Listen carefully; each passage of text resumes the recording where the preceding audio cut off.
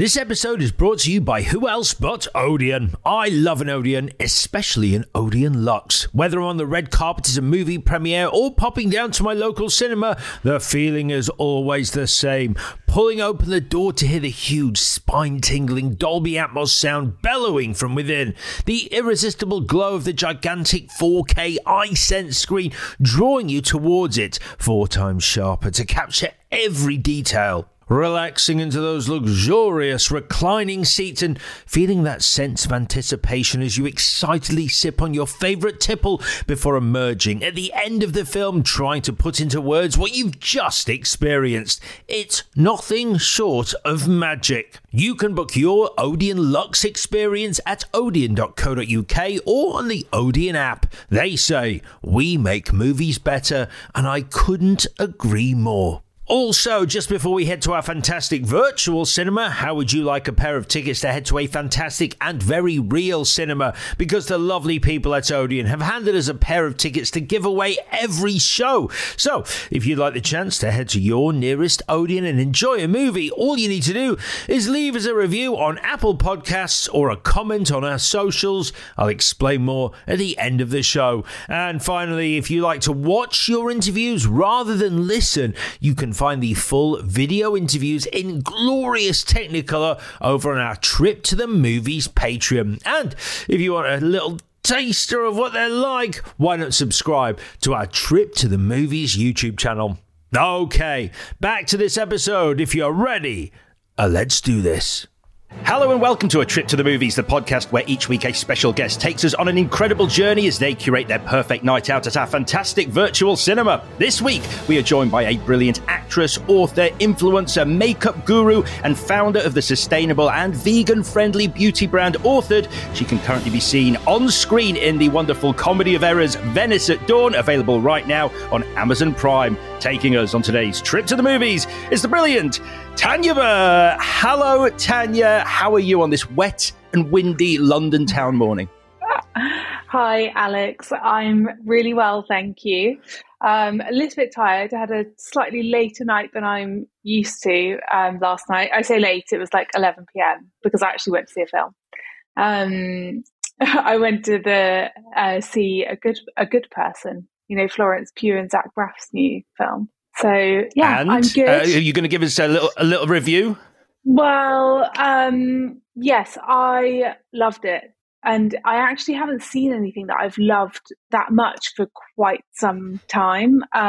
So it was a real kind of special treat to go to the cinema because I have just had a baby recently, so I don't get out very much anymore. And I thought it was a really powerful film, very heavy, but I think that what Zach Braff does really well is he puts these moments of kind of release and just where you can just kind of have a smile and it's not just constant heavy, because I've watched some films about addiction before that go down that route, and I think you do need that kind of relief and release and be able to have a laugh along the way.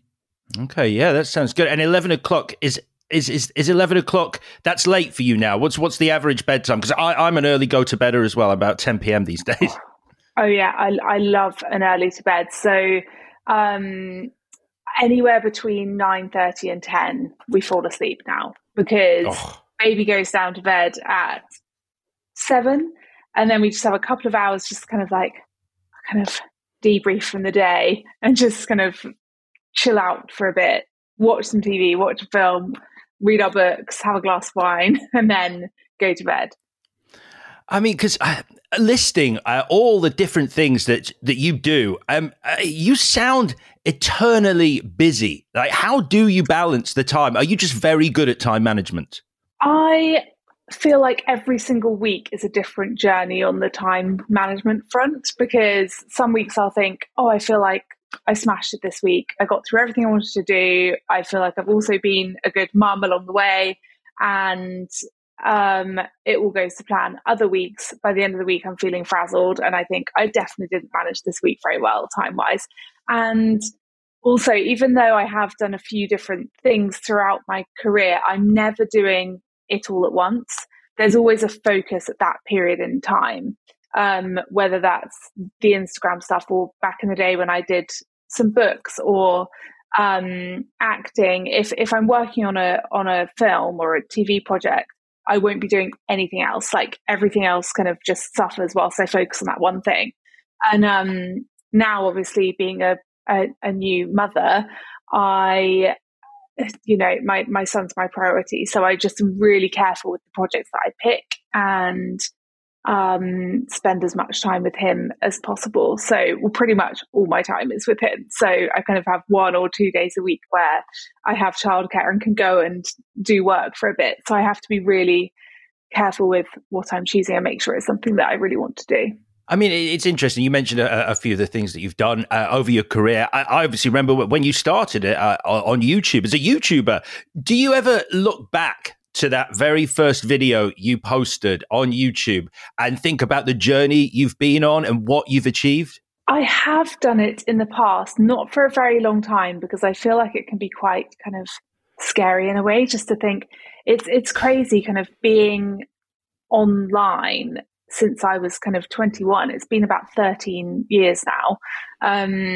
And I look back at that first video and I was just so kind of innocent and had no idea what was to come. And it has been a really wild journey. And that journey has taken you on screen. I mean, just to list a couple of your credits from your acting CV: found footage, horror followers, the Sky TV. I actually visited the set of this film, Sky TV's Charles Dickens reimagining Twist. Yeah, I did. Yeah, I mean, I met Michael Caine. I don't. Did you share any scenes with Sir Michael Caine? I did not meet Michael Caine. My scenes were with David Walliams, which was really amazing. He's such a talented actor. And I had such a tiny part in that film, and it was such a huge production that I never even met Michael Caine. I was kind of hanging out off set with Sophie, who plays Red, I think her character name is it, and she was really, really sweet and lovely. But no, didn't get to meet Michael Caine. Okay, I mean, I feel like I'm showing off now. Oh, yeah, by the way, I was on the set of that for one day, and I met Michael Caine. He's a lovely, nice? He's a lovely man. But it's fine. You can sneeze. Yeah, is this your way of going? I don't want to hear about Michael Caine. I didn't meet him. Move on. Enough of that. So let's talk about Venice at Dawn. It's a wonderfully absurd comedy farce. So despite its title, it isn't set in Venice, which is my first shock when I started watching it. Tell us a little bit about this film. So Venice at Dawn is a modern reimagining of a classic Ealing British comedy. It's a real kind of farce, and with that kind of Ealing comedy theme, you have lots of kind of buffoonery and ridiculous situations that play out within the film. And I know you said you watched it last night.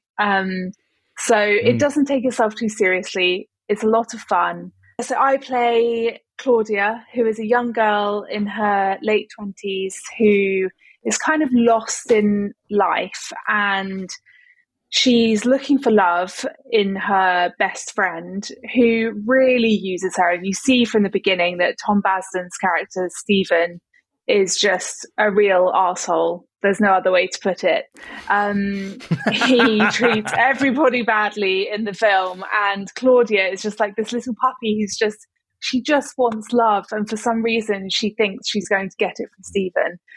So her journey in the film is really kind of, it's a little bit of a coming of age for Claudia, where she realizes by the end that she calls her mum and realizes she's been chasing all the wrong things in life, and she probably just needs to go and spend some time working on herself.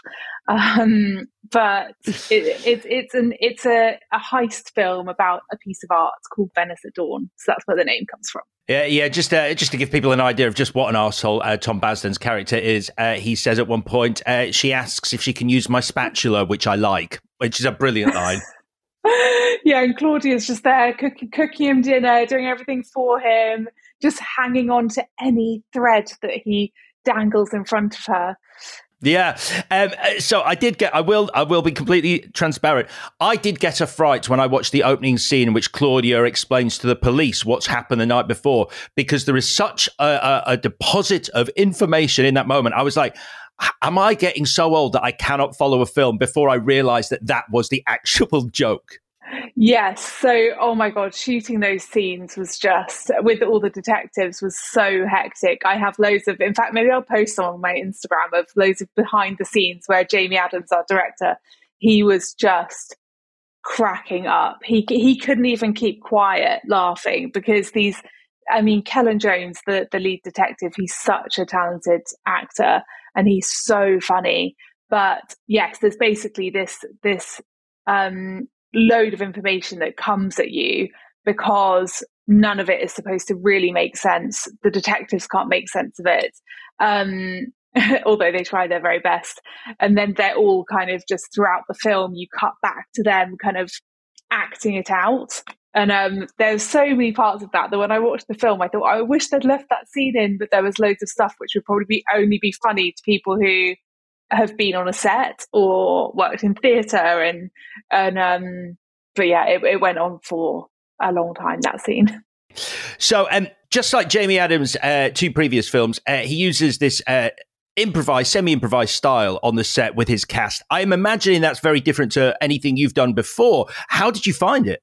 So I actually really loved the kind of freedom of working with Jamie. I was daunted, I'm not going to lie. And I did a load of kind of classes before of just messing around with improv with other actors. And that was really, really useful. And then when I got the opportunity to work with Jamie, because Jamie actually lives in Wales, so I didn't get to rehearse with him that much. And film in general, you don't get much rehearsal time at all. It's not like theatre where you have, anywhere between 4 and 8 weeks rehearsal. You're kind of all thrown together last minute. We all went the night before we started shooting. Certain actors have been allowed to hang out that day, certain ones hadn't. And then we all went to the pub, literally a pub nearby, and had dinner together and just chatted through how the next kind of couple of weeks is going to run.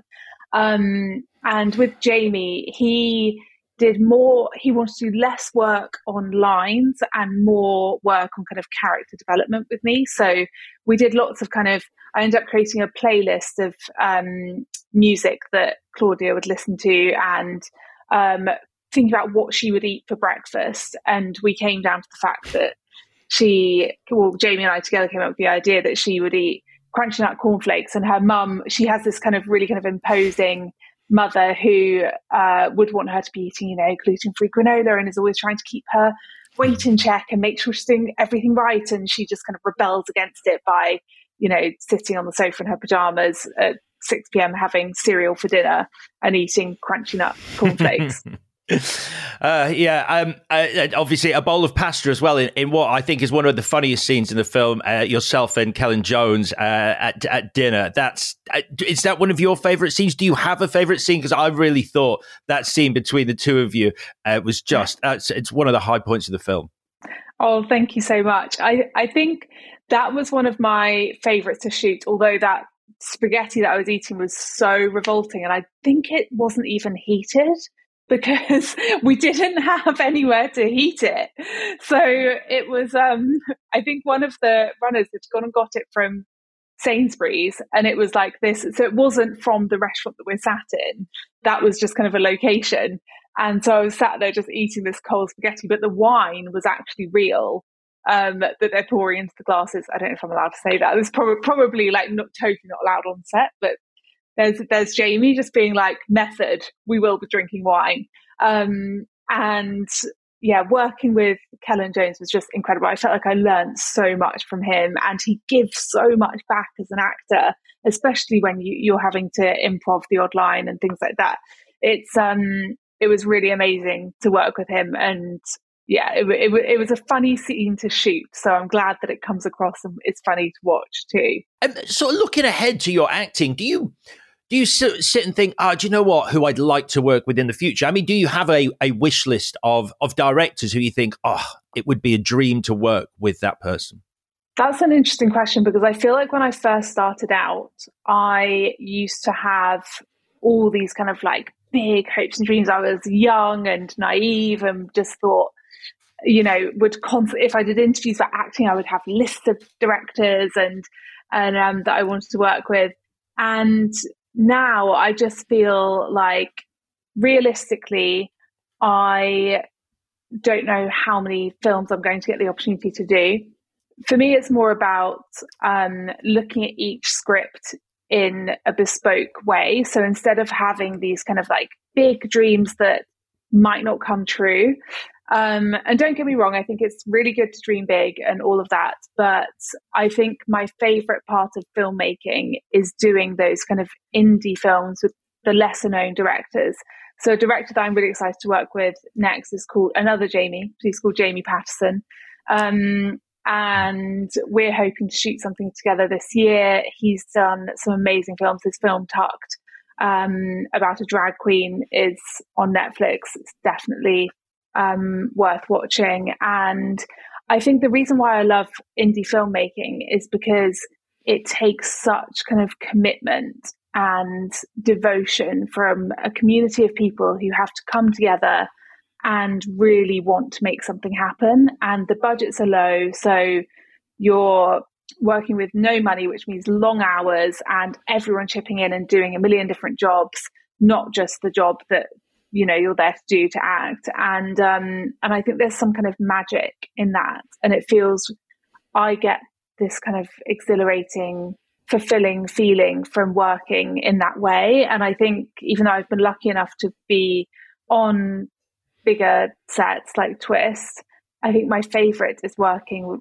with indie directors. You described it as magic, and what is magic now is that you, Tanya, are about to take us on your perfect night out at the cinema. You are our guide. We are your audience. Let's go on a trip to the movies. So we push open the doors to our temple of film and find ourselves in the foyer. There's an excited buzz, as there always is in a cinema foyer, the hum of anticipation. It's your perfect cinema trip, Tanya. Who have you picked, living or dead, to go with you? Okay, my cinema date would have to be my boyfriend, because we both love film. And there's just no one better to go to the cinema with than your boyfriend. It's nice to have a date night, or an early evening date night. So he's my cinema pick. So you both love films, but do you both love the same kind of films? Is it always an easy decision, or is someone like, I want horror, and the other's like, no, I want some drama, I want a bit of romance? So we are quite lucky that our kind of the style of films that we're into is quite similar, I would say. There'll be the odd film that, so I don't love kind of heavy 3-hour long war films. He will watch those. So I will say that you can watch without me. In fact, this is an amazing tip for anyone out there who is, you know, has their other half liking slightly different things than sometimes. I tell him to keep a list on his phone of films to watch when I'm not there. So I'm like, add that to that list if I don't want to watch that. And like, his favorite film of all time is Gladiator, and well, maybe not of all time. He'll be like, that's not my favorite film of all time, but he likes Gladiator. He'll often like hover over it when we're kind of looking through things on the TV, and I'll be like, I've never said yes to this. This is not my idea of what I want to watch. Okay. That's great that you have the same taste in films and you have the same kind of cinema habits. One doesn't like to talk during the movie, one does. It's almost like a perfect harmony. Yeah, it does. It works really well. My favorite film that I saw with him recently was the newest Top Gun film, and we don't obviously talk throughout the film because that would be incredibly rude, but we do the odd kind of like, oh my god, isn't this amazing, just whisper. And it's just, I love experiencing that together, the movie magic. Wonderful. Well, it's yourself and your boyfriend going to the cinema. So there's a clock on the wall in the foyer. You've already touched on this, but what time of day do we go to the cinema? So I would say that we would like to go late afternoon or early evening, because as mentioned before, we like an early night. We even like early nights pre-baby. So we don't want to be falling asleep in the cinema. And the cinema is warm, it's cozy. We've got some amazing cinemas around us. And so those seats, they're particularly cozy, and I can fall asleep very easily. So I need to make sure I'm not too tired. So I feel like early evening's perfect, but maybe a 5 p.m. because then also you can go and grab dinner afterwards and discuss the film, which we love to do. We love to discuss at length. So about 5 p.m. Is it normally busy at that time? That's not the time I tend to go to the cinema. Are you in a busy auditorium? Is it quiet? And do you like that communal atmosphere that comes from a busy cinema auditorium, the shared experience with a crowd of people? Yes, I think it's really special. Even being in the cinema last night, well, it wasn't really a cinema. It was a screening in the Ham Yard Hotel. That's kind of my favourite way to watch films. It's being in a room of people, but it's not huge. So still a decent sized screen. Maybe, I don't know, like 100 people in the room. It's nice to have that shared experience. No, I love it. We're putting a figure on that. We're saying 100 people are allowed in the room with you. That's a good figure. I like that. I like the fact we've got a definite numerical value. So you have booked the tickets for our cinema trip. Where in the auditorium are we going to be sitting? Okay, this is quite a contentious point because I have never had any preference over where I sit in the cinema. Never thought that was a thing. I would just sit down. If anything, I like to be on the edge, so that if I need to run out to use the bathroom, I can. And I would happily sit at the front, the back, the middle, kind of wherever. And I booked to go and see the latest Bond film for my boyfriend and I. And we hadn't been to the cinema together loads because it was a pandemic a lot of the time when we were first together. And so we hadn't asked each other all these questions that you're asking me now, which I actually feel like would be a good relationship tip. Maybe get all of this out in the open before you book tickets, because I booked the smallest screen in the Everyman Cinema, which I don't think I did on purpose, to be honest. But so we're going to see the new Bond film. He's been talking about it even when we first met, I remember him talking to me about it because he'd already been working on it because he works in CGI. So he was excited to kind of see everything on the big screen and really kind of look at everything, including some of his own work. And we arrived into the cinema and we kind of walked through, and I thought, I've never been taken to this screen before, in this Everyman. And we walk in and there's 2 rows and the smallest screen you've ever seen in the cinema. And I was like, oh my God, I'm so sorry. and he just said to me, he was like, I wanted to see this at kind of like an IMAX, like a big screen. It's Bond. It's something that he's been, waiting to watch for years. So yeah, we've spoken about it since, and apparently the best place to sit in the cinema is in the middle to back section. In the middle, that's the best viewing option. Middle to back section. I can't believe that story. I mean, it's funny enough that he loves Bond and had been waiting that long, but to have actually worked on the film and to see the visual effects in the film that he'd made. I know, he was a very good sport and sat and watched the whole film with me, because part of me was thinking, do we go? Do we watch it in this tiny screening? But it was fine, and I think it's still a big screen, but not what it should be. Sure.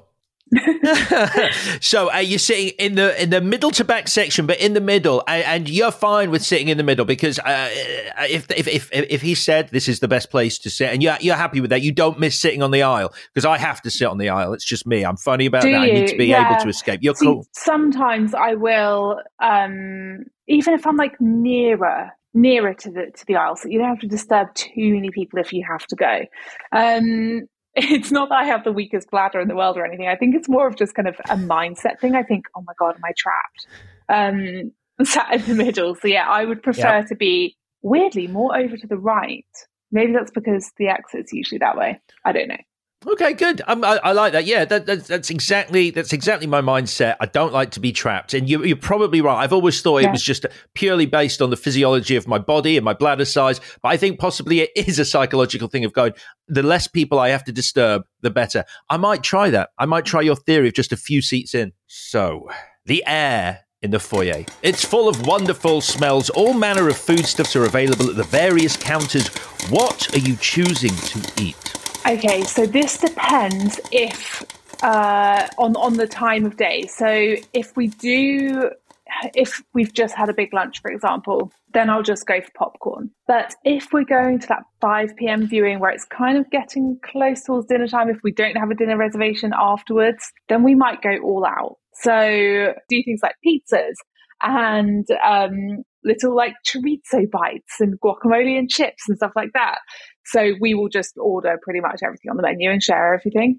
They also do warm cookies and ice cream, which is just next level. I know, cookies and ice cream. It's pretty good. This is why would you ever make a dinner reservation when you're having chorizo bites, pizza, and warm cookies on ice cream? That sounds like dinner to me. That sounds like that's a meal. That's an actual meal. Yeah, that would be, our going all out at the cinema. No need for dinner afterwards. You can just come home, sit on the sofa, and discuss the movie. And do they supply knives and forks? Is there cutlery? I mean, do you put it on your knee? Is there a table? Are you sitting at a dinner table watching the movie? No. So it's. Have you ever been to an everyone? They're like little armchairs, or sometimes you can get a 2-seater sofa, which is amazing because then you can like lean on each other and stuff. But no, it's very much on your knee kind of food. So it's all finger foods. Like the pizza's already sliced. There's no need for knives and forks. Okay, good. And just to put my mind at ease, the chorizo has a very distinctive smell. Pizza, you can smell a pizza a mile away, which is what makes pizza so addictive. Mm. If there's 100 people in this 5 p.m. screening, all with a pizza, is it not overpowering, or do you not feel like I'm watching a movie in a pizzeria?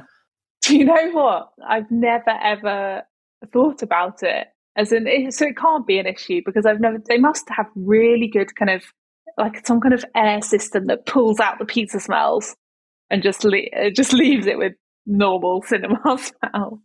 Okay, I love your selection of food. To talk about popcorn though, sweet or salted? I like to do a mix. So I'm a real kind of salt addict, but also a sugar addict. So I mix them together and that's just heaven to me. You're making my mouth water now and it's like breakfast time. No, mixed is statistically the most popular selection we have on the show. People seem to love mixed. And have you ever done that kind of bespoke popcorn? People have introduced me to this idea of chucking minstrels or chucking M&Ms into warm popcorn so they melt. No. Can't do that. I can't mix the texture of like this airy, light popcorn texture with something kind of crunchy and more firm, like an M&M. I give me M&Ms for sure, but separately to my popcorn. So we have everything we need for our journey into the auditorium. It's time to leave the foyer and walk down the corridor towards that auditorium. I'm going to put up posters along the cinema wall that illustrate some of your most important movie memories. The first poster depicts your fondest movie memory. What is it? So this was, I'm pretty sure, unless I was so young that I can't remember if I saw something before this, but it's so vivid in my mind, even just walking into my seat, that I'm pretty sure this is the first film I ever saw in a cinema. And it was Evita with Antonio Banderas and Madonna, and I saw it at 7 years old. And it's quite a heavy story for a 7-year-old. I mean, she's terminally ill. She dies. It's a love story. It's a pretty heavy story to watch the 7-year-old. And do you know what? I haven't watched it in so many years. I couldn't even tell you that much more than that. That's kind of all I can remember from it. But sitting there, just kind of the magnitude of seeing something on such a big scale and hearing the score and people singing and the performances, and there was something about it that just felt like complete magic to me and made me fall in love with cinema. I've complete transparency, never seen Evita. I obviously am aware of the "Don't Cry for Me," I won't try, but the big number in that. So do you think it was, as a 7-year-old, do you remember enjoying the film or more enjoying the experience of being in a cinema for the first time? So I remember really enjoying the film, and I definitely rewatched it afterwards multiple times as a child.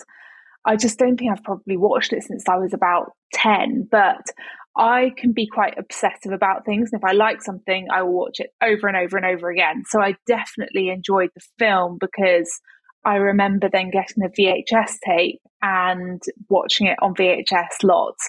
And my sister's 2 years younger than me, and she just was not interested. She was like, "Where's the Little Mermaid gone? Like, stop putting Evita on." But my mum and I really, really loved it. I went with my mum. I can't remember if my dad came too, or perhaps I went with my mum and my grandma, her mum.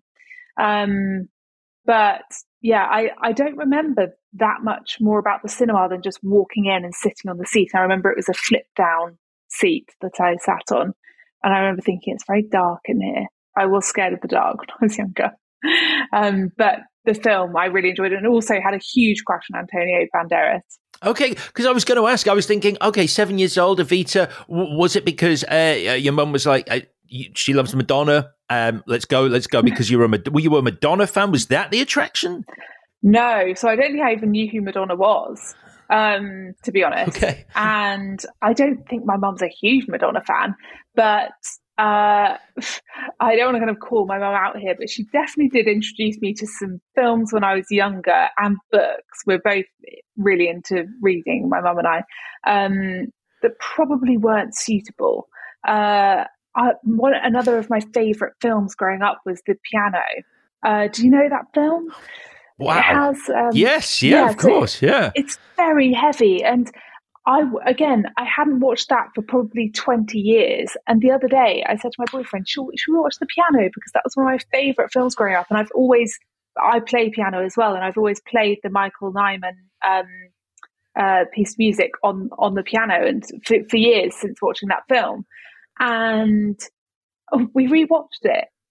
And about halfway through, we both just looked at each other and said, should we just call it a day with this film? It's just too much. It was just, we weren't in the mood for it. It's so heavy. It's like there's this really abusive partner that she's been kind of forced to marry, and then, I mean, I'm going to do a spoiler here, but he chops her finger off so she can't even play piano anymore. It's really sad and really heavy, but luckily I don't remember any of that stuff. So clearly watching it when I was younger, that all went over my head. I just thought, beautiful piano music, I want to learn that. And beautiful kind of like landscapes on the it's in the forest and on the beach, and so I think I just enjoyed the cinematography and the music, and clearly fingers getting chopped off just went straight over my head. Luckily, thank God. I love that. I love you saying to your boyfriend, "Let's watch The Piano. It's a beautiful film. It's about learning the piano. It made me learn the piano. It's all about the piano music." And then, wow, that took a sharp left. All right, let's put a poster up though for Evita as your fondest movie memory. The second poster, as we continue down the corridor that I'm putting up, depicts your worst movie memory. What is it? Worst movie memory. In general, any time I've watched a horror film, but one in particular was It. And I'm not talking the lovely kind of remake of It, which actually isn't that scary and is a really good film. This is I don't even know when It was made, the Stephen King one. Have you watched it, the original? I can help you with the date here, because this is my scariest movie of all time. 1990, Tim Curry playing Pennywise the Clown. Yeah. Yeah. Oh God. Oh my goodness. So I was 1 when that film came out. I didn't watch it aged 1, thank God. My parents are not into horror films, but one of my oldest and bestest friends, who's still my best friend now, despite the fact that she is the only person who's ever introduced me to horror, my friend Emma, I'm going to name and shame her. So her dad was into horror films. And I think she had older sisters who were into horror films. So I would go to her house, and I would have this kind of feeling that I really wanted to watch horror films. I wanted to be that cool kid who could watch the scary films. And then I would just be walking home from her house and thinking, I'm not going to sleep tonight. And it happened. It happened with that film for me. I didn't sleep for about a year after watching that film. And then a few years later, she had me watching The Ring. And again, then lost sleep for about a year. Oh my God, it's that first moment where they all float down here, Georgie. Do you want a balloon? When he's in the drain. Oh my God. And there's drains. So we lived in a tiny village growing up, me and Emma, and we lived the walk between our houses was probably about 400 yards. And there were so many drains on that walk home. And I remember saying, well, you've made me watch this film, so now you have to walk me home. And it was dark. And then she was saying, but then who's going to walk me home? So I have to walk back. And also the funny thing is she's actually two years younger than me as well, which is quite a big gap when you're kind of that age of like 8 and 10. So yeah, that's my worst movie memory. Oh yeah, that's it's weirdly watching that movie is the most scared I've been. There was just so many weird moments in it, like the bit where it's the clown with the really long neck, and then there's the Rottweiler's head at the top, and it kills the security guard, and then there's when the guy gets sucked into the pipe and his body bends backwards, and it's like, oh, it's dark. Have you? Can I just ask you quickly? Have you rewatched it as an adult? I have. I think perhaps I need to do that. I don't know if this is a good idea or not, but maybe I need to do that because maybe it will be less scary now that I'm not like 10 years old. It's slightly less scary. I mean, the spider at the end is still a bit rubbish, but Tim Curry's performance as that clown, it's where he breaks the rules of physics, where you think you're in a shower and you're safe. Like the kid thinks he's safe in the shower because Pennywise is down the plug hole. Then he just pushes the shower aside so he can climb out of the plug hole. It's honestly, there's some stuff in there that is nightmarish. You've just reminded me of that scene that I haven't thought about in about 20 years. And now I wonder if I'll be able to have a shower later. Because honestly, that was the reason why you've just reminded me. I could not shower alone for so long after watching that.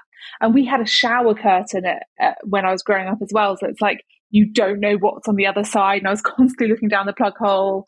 And even now, I sometimes, if I've watched something slightly scary by accident, I try not to watch anything scary these days. I still don't like to close my eyes in the shower and just be completely, vulnerable for a second there.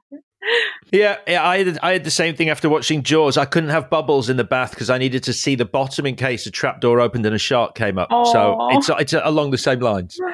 But it's a poster for It, the original It, is what I'm putting up. Continuing down the corridor.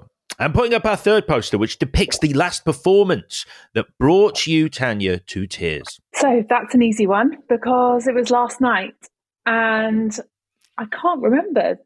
Actually, that's a lie. I cried the night before that watching a film too. But last night I cried watching A Good Person, and it was proper tears where, it's almost kind of satisfying because they were just kind of rolling down my cheeks. I actually could taste my own tears. They were really salty. And I didn't even have salty popcorn last night. It was just, it's a film about addiction and grief and two kind of unlikely characters being brought together because of those things. And Florence Pugh plays this young middle-class woman who ends up having an addiction to prescription pills. I don't want to give too many spoilers. It's a really new film, so there might be a lot of people listening who want to watch it. But basically, the way it made me feel, it was just so powerful. Her performance was incredible. I love Zach Braff. I think he's amazing, and he directed, wrote, and produced it. And I think it was really interesting having him direct Florence Pugh because obviously they were in a relationship for about 3 years, I think. And I think the fact that he clearly knew her so well, I actually just think it made his directing amazing. I feel like that kind of thing could go either way. For this film, I feel like it really aided the film because you could see that she felt completely free. to do the most powerful and moving performance. So was it? If it's a spoiler, you don't have to tell me. But were they happy tears? Is it like, that's a beautiful moment, oh, joy? Or was it like, oh my God, that's broken me because it's so upsetting? So there were multiple times that I actually cried during this film, which is one of my favorites. So it's not just like this big cry at the end. I like it when there's parts within a film that move me kind of throughout. And some parts were happy parts, some parts were sad parts of tears. One of my favorite moments that made me cry, and this is not a major spoiler, so I'll just tell you a nice quote from the film, is when Morgan Freeman says to Florence Pugh's character, he asks her if she'd like a hug, and she says no because she'll completely lose it, and she's already feeling tearful. And then he looks at her and says, "I'm hugging you with my eyes right now." And I lost it then. I just thought that's just such a lovely sentiment, and it just was like, felt like such a special moment in the film. And just because I'm now intrigued that's 2 days in a row you've cried at a movie. What was the one the day before? Now I'm like, I wish I hadn't said that, because I don't even want to tell you what it was. But basically, it was so my boyfriend and I are doing this thing at the moment where we're rewatching. I think because we've just had a son and he's too young to be watching films and appreciating them, but because we've got him now, we are being reminded of all of those classics that we watched growing up. So the 1950s Cinderella, the Beauty and the Beast, the original one. And so we're kind of going through and watching some of those. And we watched The Little Mermaid, which was one of my favourites, mine and my sister's favourites when we were little. And we rewatched that. And neither of us had watched it since we were kind of under the age of 10, probably. And at the end of that, I cried. Which is so embarrassing. But it was the moment where her dad lets her go and you know, they put the spell on her to give her legs so she's not a mermaid anymore and she can go and be with Eric. And it was just that moment. It's always father-daughter moments just get me more than anything else. Yeah.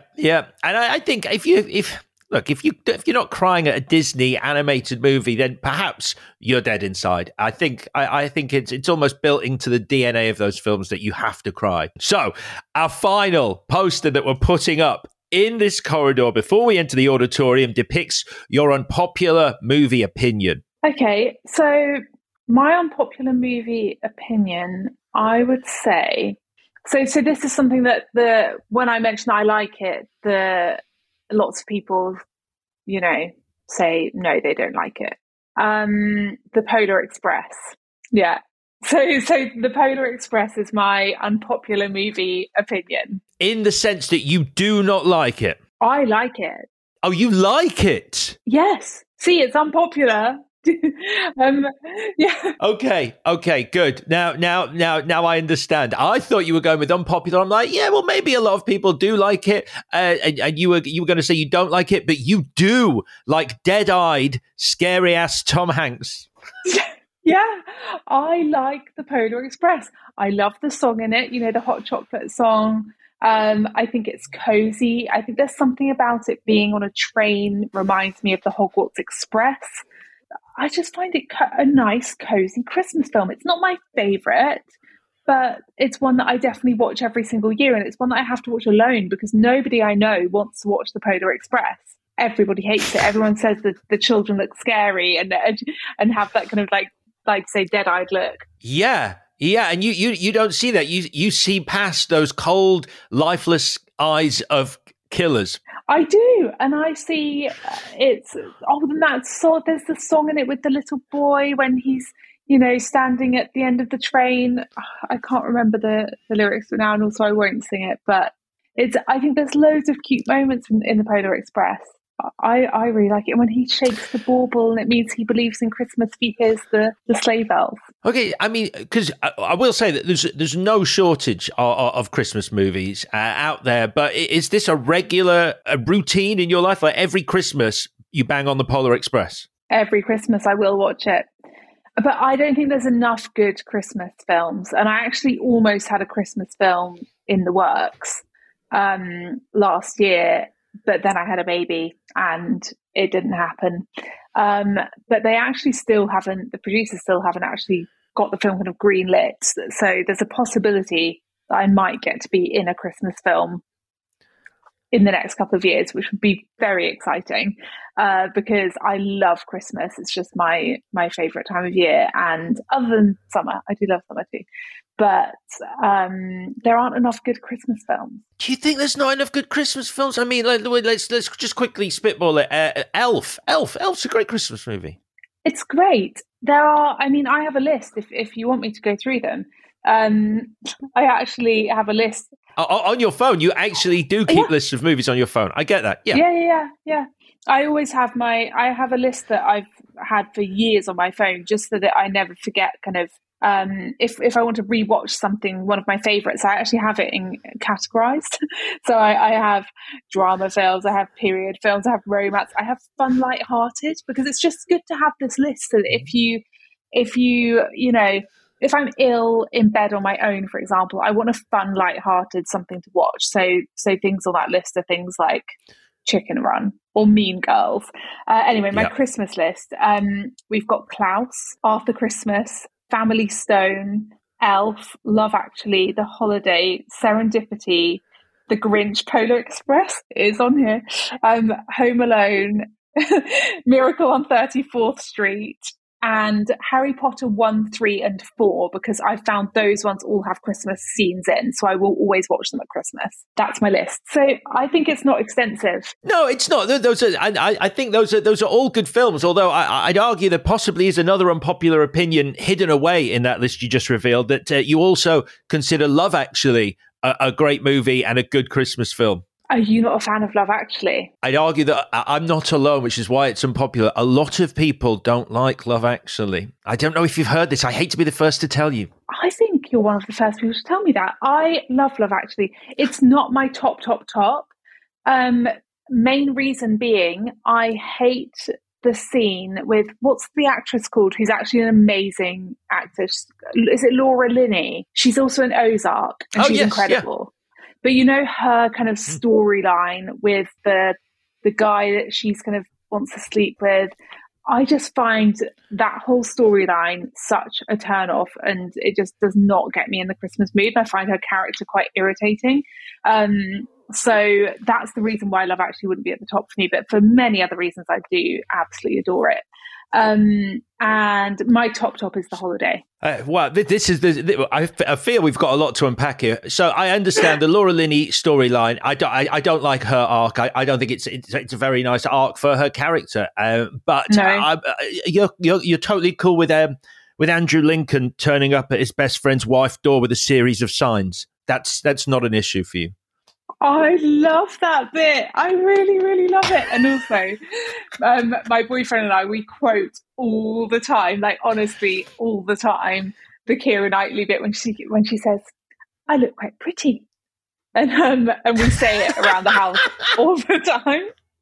Like if one of us has just got ready to go out or something, we'll look in the room and be like, "I look quite pretty," and I love it.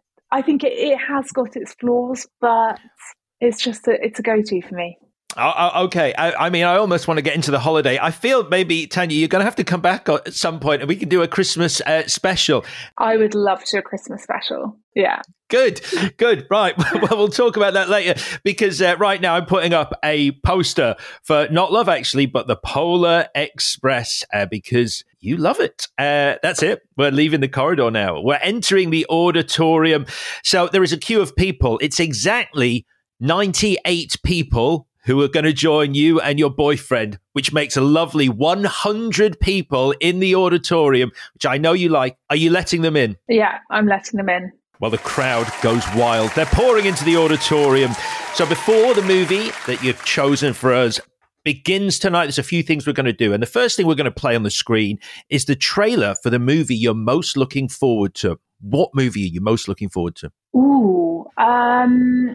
Movie I'm most looking forward to. Do you know what? I've heard mixed things about this film, but I'm really looking forward to seeing Barbie with Ryan Gosling and Margot Robbie and Greta Gerwig directing. I think I think it has the potential to be really good. And even if it's not, I'm intrigued and I want to see it. So that's something that I really, really do want to see. And then also the newest Indiana Jones with Harrison Ford, and Phoebe Waller-Bridge. I mean, what an addition to that movie franchise. I really, really want to see that. Yeah. I mean, look, anything's got to be a step up from the Crystal Skull. Indiana Jones, is it the Dial of Destiny? Yeah, the Dial of Destiny is the new one. Okay, I mean, we can only play one. I'm guessing Barbie is the one. Were you a Barbie fan as a kid? Because I can't help but feel with Greta Gerwig, she's going to be doing something subversive with it, right? It's not going to be like your average Barbie movie. Yeah, exactly. So I'm definitely intrigued to see that. I loved Lady Bird. I also loved Little Women. So I'm excited to see Barbie for sure. Okay, and one thing, I have friends. That's not a statement. I have friends. I had friends who, when I was a kid, played with Barbie. I always remember Ken having brown hair, and I remember there being a little ripple of controversy when that first Ryan Gosling still came up, and Ken was blonde. Now, maybe I've got it wrong, but wasn't Ken a brunette? Do you know what? I was not into Barbies growing up. I don't know why. I wasn't hugely into playing, make believe with like little toys when I was younger. I had a neighbor who I hope's not listening to this, but we're not in touch anymore. But a neighbor who lived on my street 2 doors down, she was obsessed with Barbies, Sylvanians, cupcake dolls, like all this stuff, and would always want to like play with them with me. And whenever I go to her house, I'd just be like, oh mom, I don't want to go there because she's going to make me play with all the dolls. And I was obsessed with playing, I think universally this is called mums and dads, where it's real, you're getting to a character yourself, and you just go around the house acting out scenarios as like there'll be someone who's the mum, someone who's the dad, and then someone plays it. My sister would always play the dog, and her best friend Jennifer at the time would be my dogs. I'd always be the mum, and my mum used to childmind growing up, so there'd always be lots of different children in and out of the house that I would kind of give roles to. And I wasn't interested in Barbies. I used to just like to play characters myself and liked everyone around me to be playing different characters. So basically, once you've been acting for a bit, we can see you in the director's chair in the future, casting various roles. Yeah. I'm so interested in casting. Like if one day I decide just to completely pull myself away from all things in the public eye with both Instagram, acting, all of that stuff, I would love to go behind the scenes and be a casting director. That's my dream. Wow. Okay. Right. Well, Barbie is not even My Little Pony. You didn't even like My Little Pony? Oh, do you know what? I had a couple of ponies, but more to cuddle. So, yeah, whereas I feel like, no, I wasn't into Barbie. I did have a pony. I had a yellow one. Maybe that was my sister's. I don't know. I did like the My Little Pony, so I did like those. Okay. Well, Barbie is the trailer we are playing. So next, we're going to play your favorite shot or sequence from a movie. What is it? Oh, I think it's so hard to choose one. I mean, I'd love to know what yours is. But I think it would be any kind of, I love the romance scenes between Patricia Arquette's character Alabama and Christian Slater's character, what's his name, Clarence, in True Romance. I love those romance scenes because they feel so kind of intense, and it's this kind of love like no other, and they'll do anything for each other. They'll literally kill for each other. And I think with the Hans Zimmer score and that, there's so much darkness in that film with what happens in it. But then with that kind of light Hans Zimmer score with the it goes something like that. And I think that's some real kind of brilliant filmmaking. And so I think any scene between them in that film is a favourite of mine. It's one of my all-time favourite films. That score, I think it's a xylophone. I think it's played on. I might be wrong, but it's such an iconic score. It's so brilliant, and I love the bit where she's laying on the beach and her son's like running around in the sand, and with that music playing and her doing. I love that music with a voiceover from her. I think it's so brilliant. Shall we play that? Let's play that scene then. If that's you just mentioned it, so let's play the beach scene. I don't want to spoil it for anyone who hasn't seen it, but let's say the beach scene. We'll just say the beach scene from True Romance. Right? Are you ready? So you very kindly printed out T-shirts as a gift for our audience. Thank you very much, Tanya. It's got your favorite movie quote on the front. What is your favorite movie quote? I didn't know I was printing them onto T-shirts because now I feel like I might have chosen a different quote.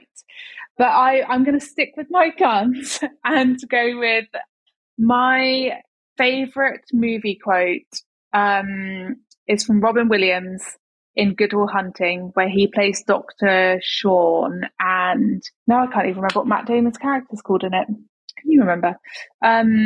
Will, obviously. So Dr. Sean is telling Will it's not his fault. And he just says over and over, it's not your fault. And that scene, I think, is one of the most wonderful scenes I've ever seen in a film, ever.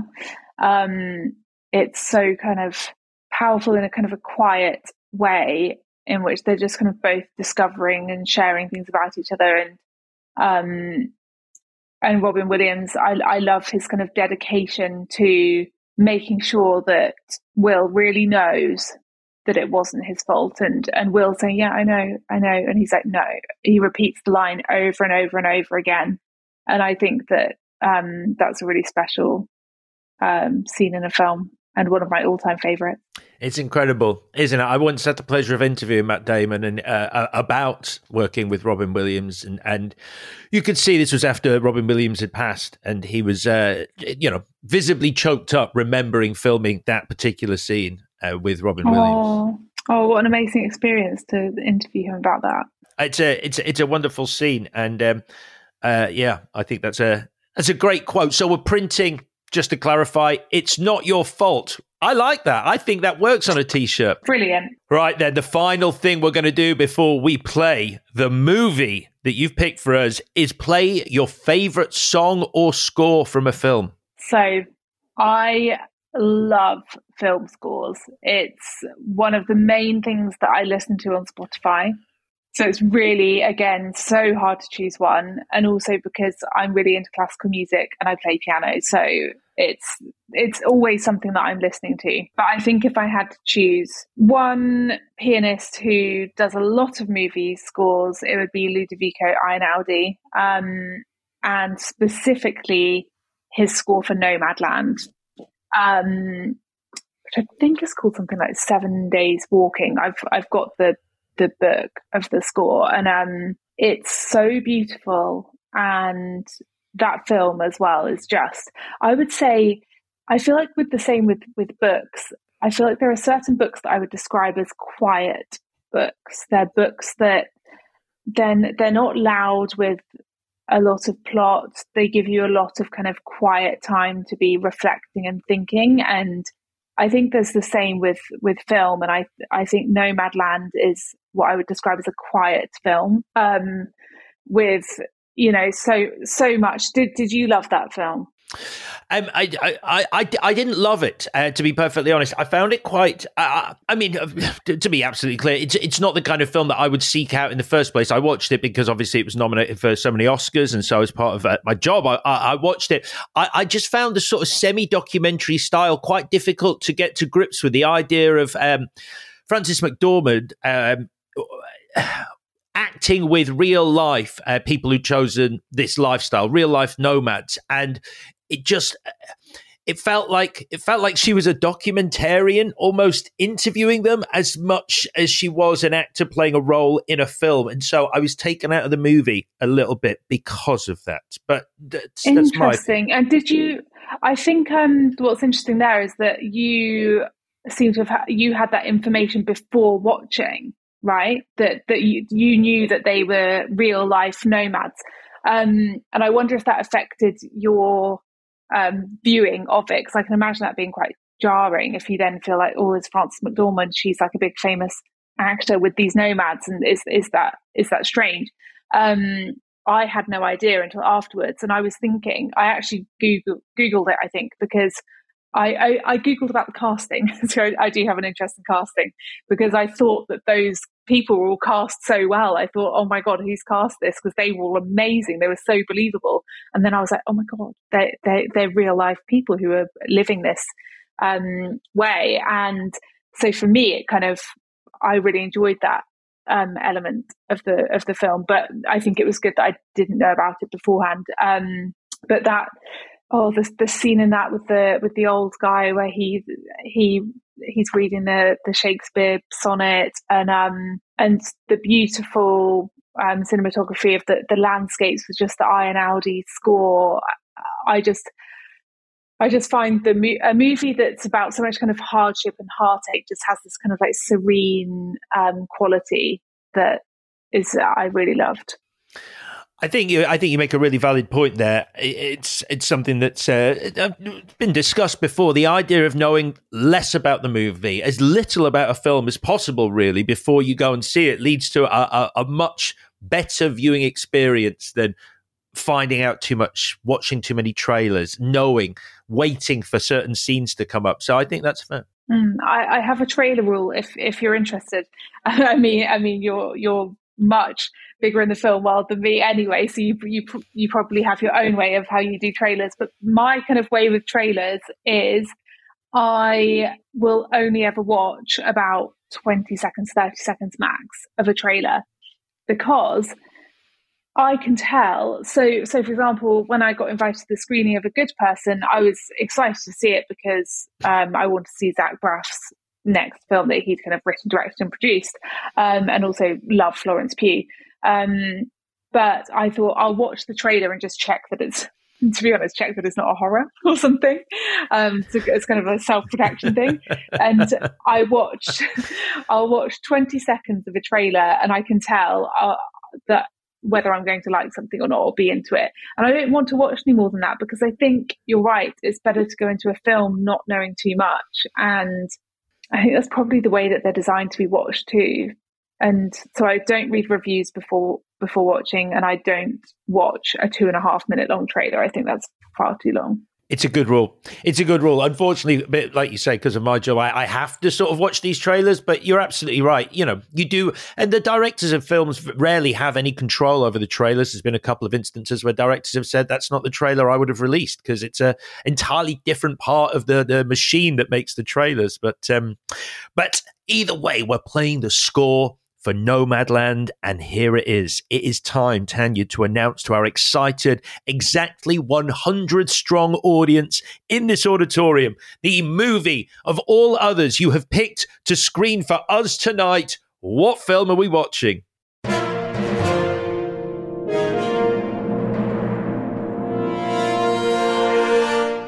We are watching Titanic. How do you feel about that? You know.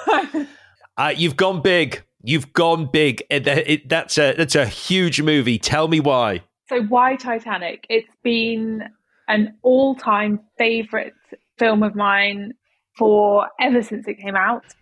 I haven't ever seen Titanic in the cinema. So for me, I want to show Titanic so that I get the chance to watch it on the big screen, because I feel like it's one of those films that, I mean, I think it's incredible on the TV screen at home, but I'm sure it would be just amazing to watch it on the big screen. And it's just such a brilliant film. It's so, the tension in it, and young Leo and Kate, it's so magical.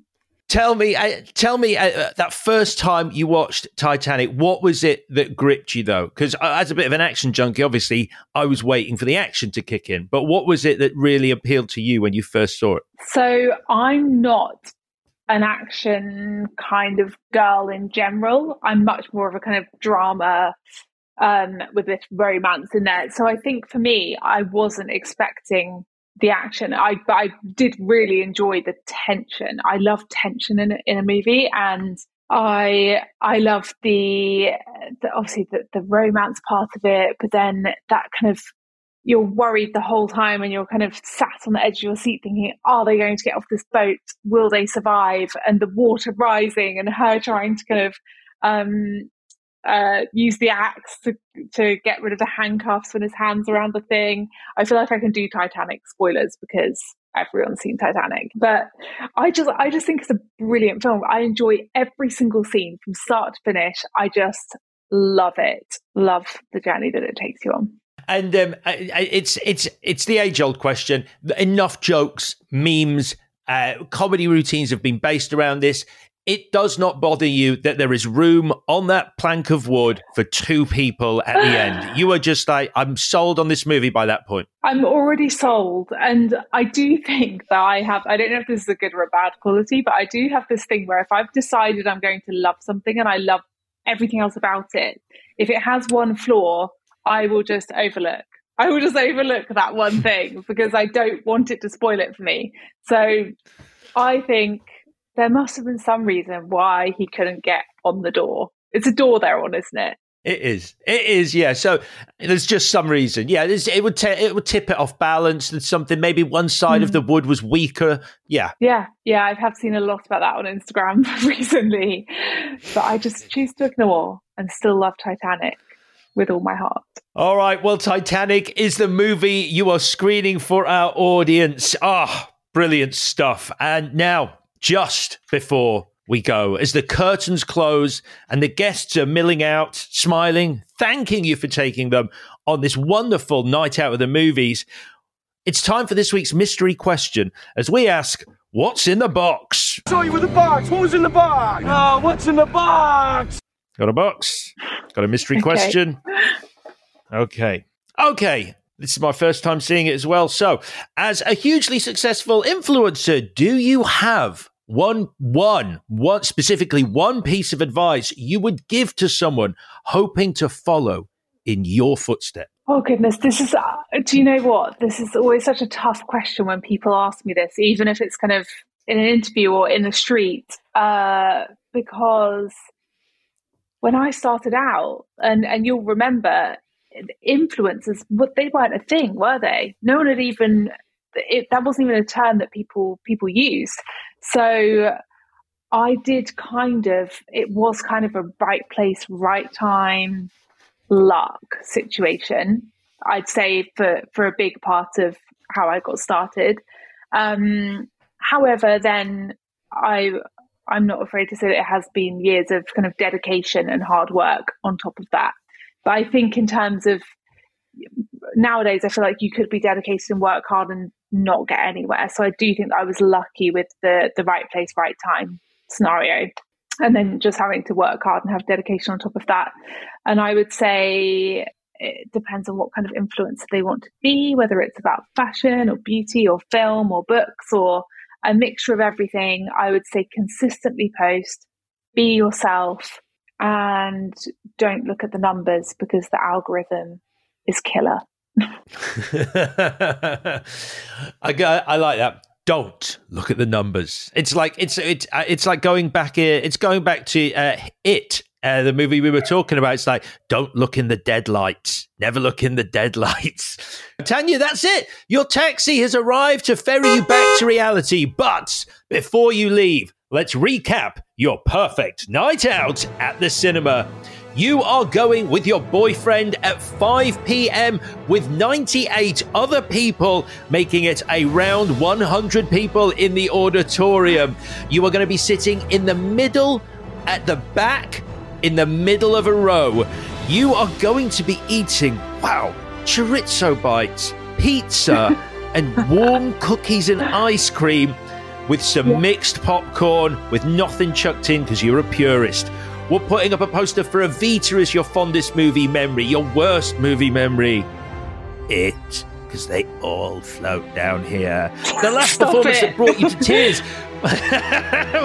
was from Zach Braff's new upcoming movie, A Good Person, your unpopular movie opinion. among others, is that The Polar Express is a good film.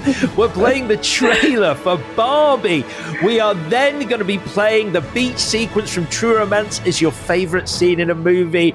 We are printing the quote, "It's not your fault," from Good Will Hunting repeatedly on a t-shirt. We're listening to the score from Nomadland before watching Titanic.